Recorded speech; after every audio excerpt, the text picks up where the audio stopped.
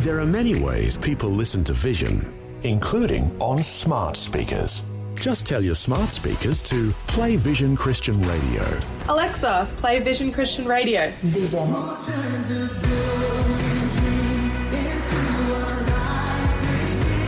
Yep, it really is that easy. You can also say, play V180 Radio for our music channel. It's just another way that Vision is helping you look to God daily. Audio on demand from Vision Christian Media. Author of the recent best-selling book, Saving Christianity, Dr. Michael Youssef. Even many of those who recite the Lord's Prayer and say, Our Father, who is in heaven, never stop to ask, what is heaven like? Where is heaven? And if we say that God is in heaven, if we say that we are heading there, then why don't we take some time during the day and focus on heaven? Today you'll have a chance to do just that. Point your thoughts and hearts towards heaven. Welcome to Leading the Way with Dr. Michael Youssef. You see, throughout his time with his disciples, Jesus often talked about heaven. In fact, he was very descriptive about it. And so today, Dr. Youssef shares 12 facets of heaven that'll make it more real and desirable for you than ever before. To allow just as much time as possible, let's go right to Dr. Youssef and his message appropriately called For Heaven's Sake. I was thinking this week that I personally have never seen anyone who bought a house, have never moved into it. I personally have not seen anyone who planned to settle in another country and never bothered to find a thing about it. I have never seen anyone who made a major investment and never checked out on their investment to see how it's doing. I've never met such a person, have you? And yet, any and all of these scenarios that I've just described to you seem to be the attitude of so many Christians and so many churchgoers regarding heaven. They seldom think about it. In fact, they would just as soon pretend that it's never going to come. They as soon pretend that they're going to live this life forever and nothing is going to happen to them. They seldom make plans for heaven. They seldom try to find out what heaven is like. Most of their time, most of their energy, most of their money is spent planning this life's future. I promise you there are some people who spend more time looking and studying a place that they're going to for a vacation than they would do for a place that are going to live there forever. Even many of those who recite the Lord's Prayer and say, Our Father, who is in heaven, never stop to ask, what is heaven like? Where is heaven? And if we say that God is in heaven, if we say that we are heading there by the assurance of the shed blood of Jesus Christ on Calvary and by faith that what He did on Calvary was on our behalf and that our sins are forgiven and that our home is heaven, if we believe that with all of our hearts, then why don't we take some time during the day and focus on heaven? For the word heaven itself is derived from the Anglo-Saxon word heave on, which means lifted up or be uplifted. In the Word of God, in the Scripture from Genesis to Revelation, you'll see the word heaven is used to describe 3 different realms. It is used to describe the realm, the atmospheric realm. For example, in Isaiah 55, the Bible says that rain comes from heaven. So they see the atmospheric realm as heaven. Then the second realm, the heavenly realm that the Bible talks about, is when it describes the space. It describes the stars and describes the sun and the moon. It is used to describe the unending realm of stellar constellation. In fact, Psalm 19 tells us the heavens, when the Psalm says the heavens, talking about the space, talking about the stars, says the heavens declare the glory of God. But the third heaven refers to where God is reigning supreme. It is the realm. It's a definite place. In fact, the Greek word topos in the New Testament means it's a location. It is a place. It's not just a state of mind. It is not a pie in the sky somewhere. The Bible is very clear about that. It is a heavenly country. It is the New Jerusalem. It is the place that God has prepared and is preparing for all those who love the Lord Jesus Christ. All of those who have put their trust in Him. They have a place in heaven prepared for them. Paul tells us about that heaven, that he was privileged to be taken up there and see a glimpse of it. He said he can't even describe it. John tells us all about heaven in the book of Revelation. So where is God our Father? He is everywhere. He is in control of all these three atmospheres. He is in control of all these three realms, the atmospheric realm, the realm of the galaxies, and the heavenly country. He has the power, and through His power, He is sustaining all of those three realms. Yet incredible and vast and transcendent as God is, and yet He lives in the believer's heart. The Bible tells us a few things about heaven, and I often wondered why the Bible didn't tell us more. He gives us a glimpse of it. He just gives us a foretaste of it. And the Bible gives us that little bit, just enough to make us long for that place.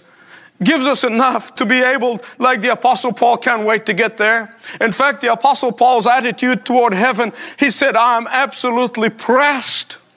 He was literally, in what we use in common language today, he said he was torn inside. Not in the negative sense, but in the positive sense.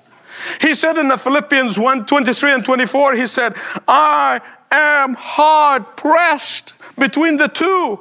I feel pressed. I feel pressure from both ends. On the one hand, I want to go to heaven. I want to be with Jesus, which is far better for me. On the other hand, I see the need. I see the ministry. I see the preaching of the gospel. And I want to stay here. Do you know what? I believe with all of my heart that this ought to be the cry of every believer. It ought to be the cry of every person who loves the Lord Jesus Christ. Not just the Apostle Paul. Listen, if you feel that you're having a very good time right here, there's something wrong about your salvation. If you never long for heaven, there's something wrong about your walk with the Lord. Because Jesus is not wasting a single word in this pattern of prayer that He gave to His disciples, this disciples' prayer. We call it the Lord's Prayer. Jesus is telling them here, when you pray, say, Our Father who is in heaven. He wants the disciples and He wants us to focus where God is, where we're going. What is Jesus saying is this, that heaven is the home of our Heavenly Daddy. It is His native environment. Heaven is His natural abode. He is saying that heaven is His home, which He wants to share with all of those who love His Son, the Lord Jesus Christ. Let me tell you something. Heaven is heaven because our Heavenly Daddy is there. In fact, I'm going to tell you 12 things about heaven. Write them down so you remember them. The first thing I want to tell you about heaven is this, that in heaven we're going to be freed from Satan's assaults. We're going to be free from temptation. We're going to be free from his deception. We're going to be free from his fiery darts. We're going to be free from him dividing us from each other. And that is why Jesus said, when you pray, pray, Our Father who is in heaven, in that place where Satan cannot approach. The second thing is this, in heaven, there is no separation. You know, we live in a world when parting of the ways wrenches our hearts and strains our emotions. But in heaven, this is not a problem because we are finally home. And when we are finally home, we'll be in perfect contentment. All of our restlessness, all of our discouragements, all of our fretting will find rest. Why? Because that is the abode of our Daddy who's in heaven. And the third thing about heaven is this. There are no tears or anguish. In heaven, there are no frustration. There are no despair. Listen to what C.S. Lewis said in his book, The Problem of Pain. He said, life carries with it more pain than pleasure for many of God's children. And then he goes on to say, the most bitter tears are those shed inwardly or alone when no one else sees the agony of our spirit. But oh, what a delightful place the abode of our heavenly Daddy is, because there are no tears in heaven. And the fourth thing the Bible tells us about heaven is this, that it is a place where there is no more death. Because of the presence of the resurrected Lord Jesus Christ, who has defeated death once and for all. Because of his very presence there, death cannot exist in heaven. For the believers, bodily death is our doorway to our home in heaven. You know, I have met many people, even people who love the Lord Jesus Christ, but they're really afraid of death. They really are terrified by death. I want to tell you, it's of the devil. Because in reality is, death is merely the escalator that is going to take you home into the very presence of your heavenly Daddy. And we ought to be looking forward to it instead of being afraid of it. But when we get there, there is no more death or separation. And that is why Jesus told his disciples, when you pray, say, Our Father who is in that abode in heaven.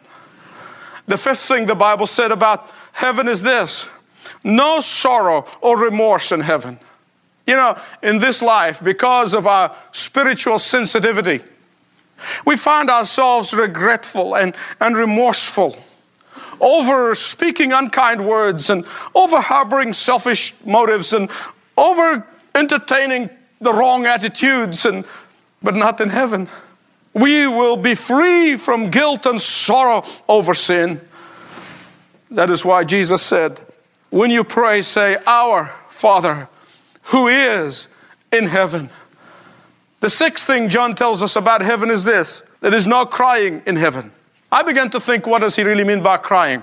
And I'm convinced that crying here is talking about crying in terms of soul searching, crying in terms of crying out to God, crying in terms of agonizing in prayer, crying in terms of puzzlement over events in our lives that we don't understand. All of this will be gone in heaven. For in heaven, all of our questions will be answered. All of our longing will find rest. It is the dwelling place of our Heavenly Father. The seventh thing about heaven, the Bible says, is that there are going to be no more painful memories, no nightmares, no flashbacks, no baggage, no broken hearts. In heaven, there's a total release. And that is why Jesus said, when you pray, say, Our Father who is in heaven. The eighth thing about heaven is this: there will be no temple, no church building, no sanctuary. Now, here on earth, we have to do that. We're commanded to do that. Why? In order to constantly remind ourselves of the majesty of God and the splendor of God. The world all week long is trying to press us to remember the splendor of the world and the majesty of Satan. But we are supposed to come together at least one day a week, if not every day of the week, to enter into a haven that God sets up for us in order to come into His very presence, to remember how magnificent He is, how great He is, how majestic He is. Here on earth, we have to be instructed and taught the Word of God in a church building so that we can go out and stand firm and declare the Lordship of Jesus Christ. But in heaven, we won't need that because Jesus is there. And no sin, no Satan, no temptation, no world to have victory over. The ninth thing, the Bible tells us that there will be no sun or moon in heaven. Why? Because in heaven, we will be set free from the ties of this terrestrial sphere. Time will be no more. I can't wait for that. We will no longer be limited by time. We will no longer be limited by space, which they seem to dominate our lives right here on earth. We are trained to think in terms of day and night, summer and winter, and the seasons, and the days, and the months, and the years. We are enslaved to the clock. We are forever meeting deadlines. We are forever running for appointments. We are forever dominated by schedules and plans and programs. We are forever mastered by the calendar. But in heaven, there will be no sense of urgency. In heaven, there will be no master calendar, thank God. In heaven, there will be no tyranny of time. There will be unhurried life, for we will be praising God and singing His praises constantly and forever. And the 10th thing about heaven is this, that there will be no night in heaven. What does the Bible mean by night? The darkness of misunderstandings will vanish. The darkness of anger, the darkness of hurt, they all vanish in heaven. Do you know that about 80% of all of our problems, 80% of all of our problems are caused by misunderstandings which cloud our relationships? Most of us don't understand each other. Most of us don't understand sometimes the way God works. And I dare to say, all of us don't understand our own complex self. But not so in heaven. In heaven, the darkness of misunderstanding will be eliminated. For we shall know Him as He is, and we shall know as we are known. In heaven, all the fears and all the doubts and all the misunderstandings, all the misjudgments and all the animosities that create darkness in our lives and in our relationships will vanish.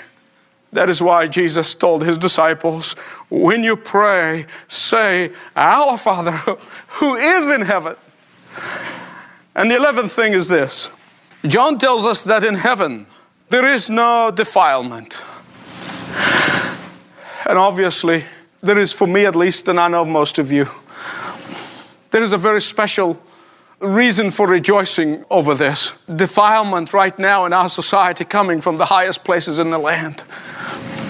If you have any spiritual sensitivity left, you ought to weep over this nation.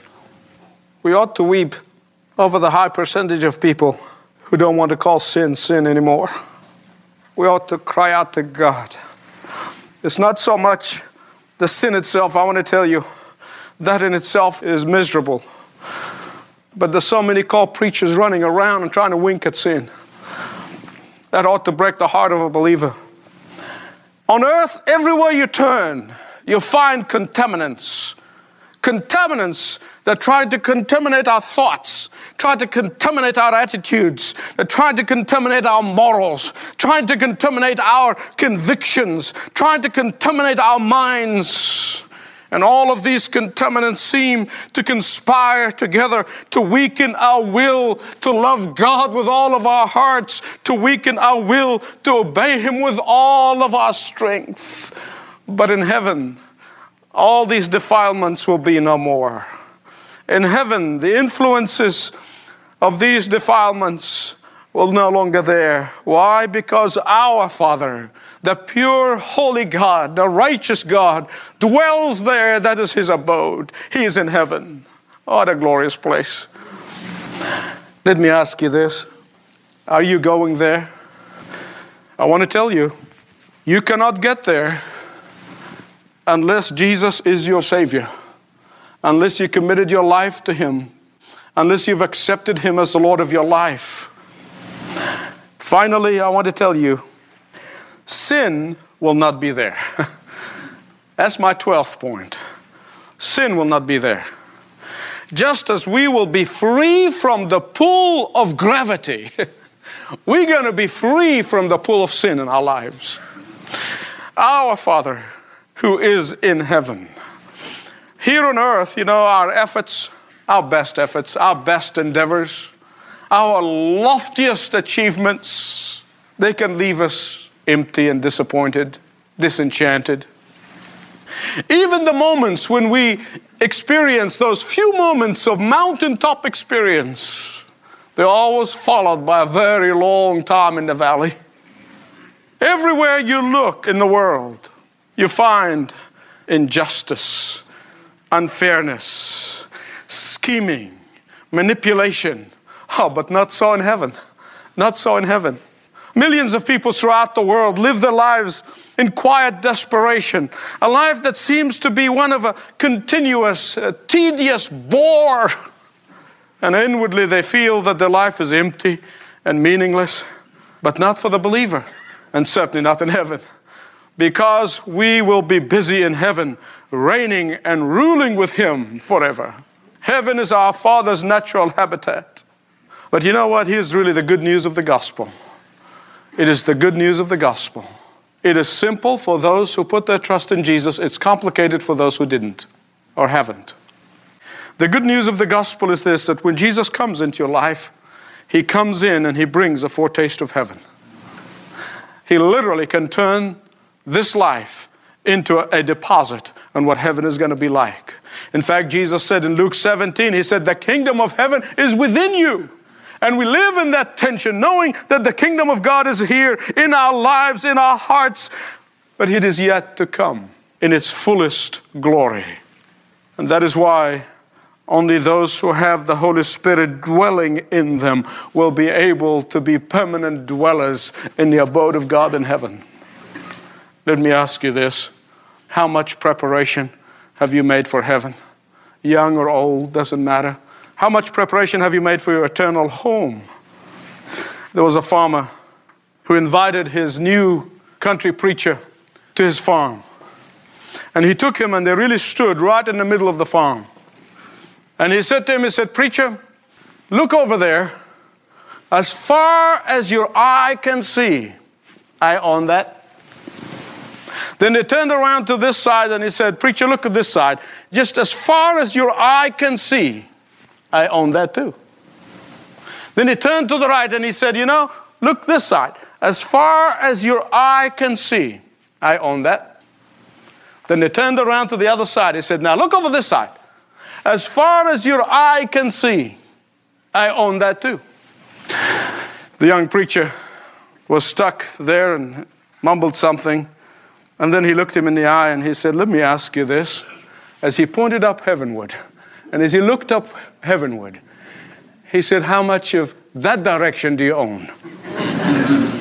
You say, you mean I can own things in heaven? You better believe it. Paul said to Timothy in 1 Timothy chapter 6, verses 19 and 20, he said that you can actually send up foundations, laying up foundations, so you can take hold of what is real life, because this life is not really real. It's a mirage. James said it's like a viper, appears for a little while and disappears. I have news for you. Only what you send up to heaven going to meet you on the other side. Everything else either is going to get squandered or is going to burn in the day of judgment. Peter said, even the elements are going to burn. Everything's going to be burned. It's only what you send unto heaven will be awaiting you. How much do you own in that direction? Dr. Michael Youssef with 12 points to make heaven even more real. Thanks for listening to Leading the Way. If you'd like to hear today's message again, listen by going to the online archives at ltw.org. The message is called For Heaven's Sake. You can also subscribe to the podcast through your favorite app store, or ask your smart speaker to play Leading the Way podcast. You can learn more at the same website, ltw.org, ltw.org. Well, that music means we have to go. But make it a point to join us again next time for Leading the Way. This program is furnished by Leading the Way with Dr. Michael Youssef. Connect through television, YouTube, Facebook, Twitter, and all of our social media networks. Learn more at ltw.org.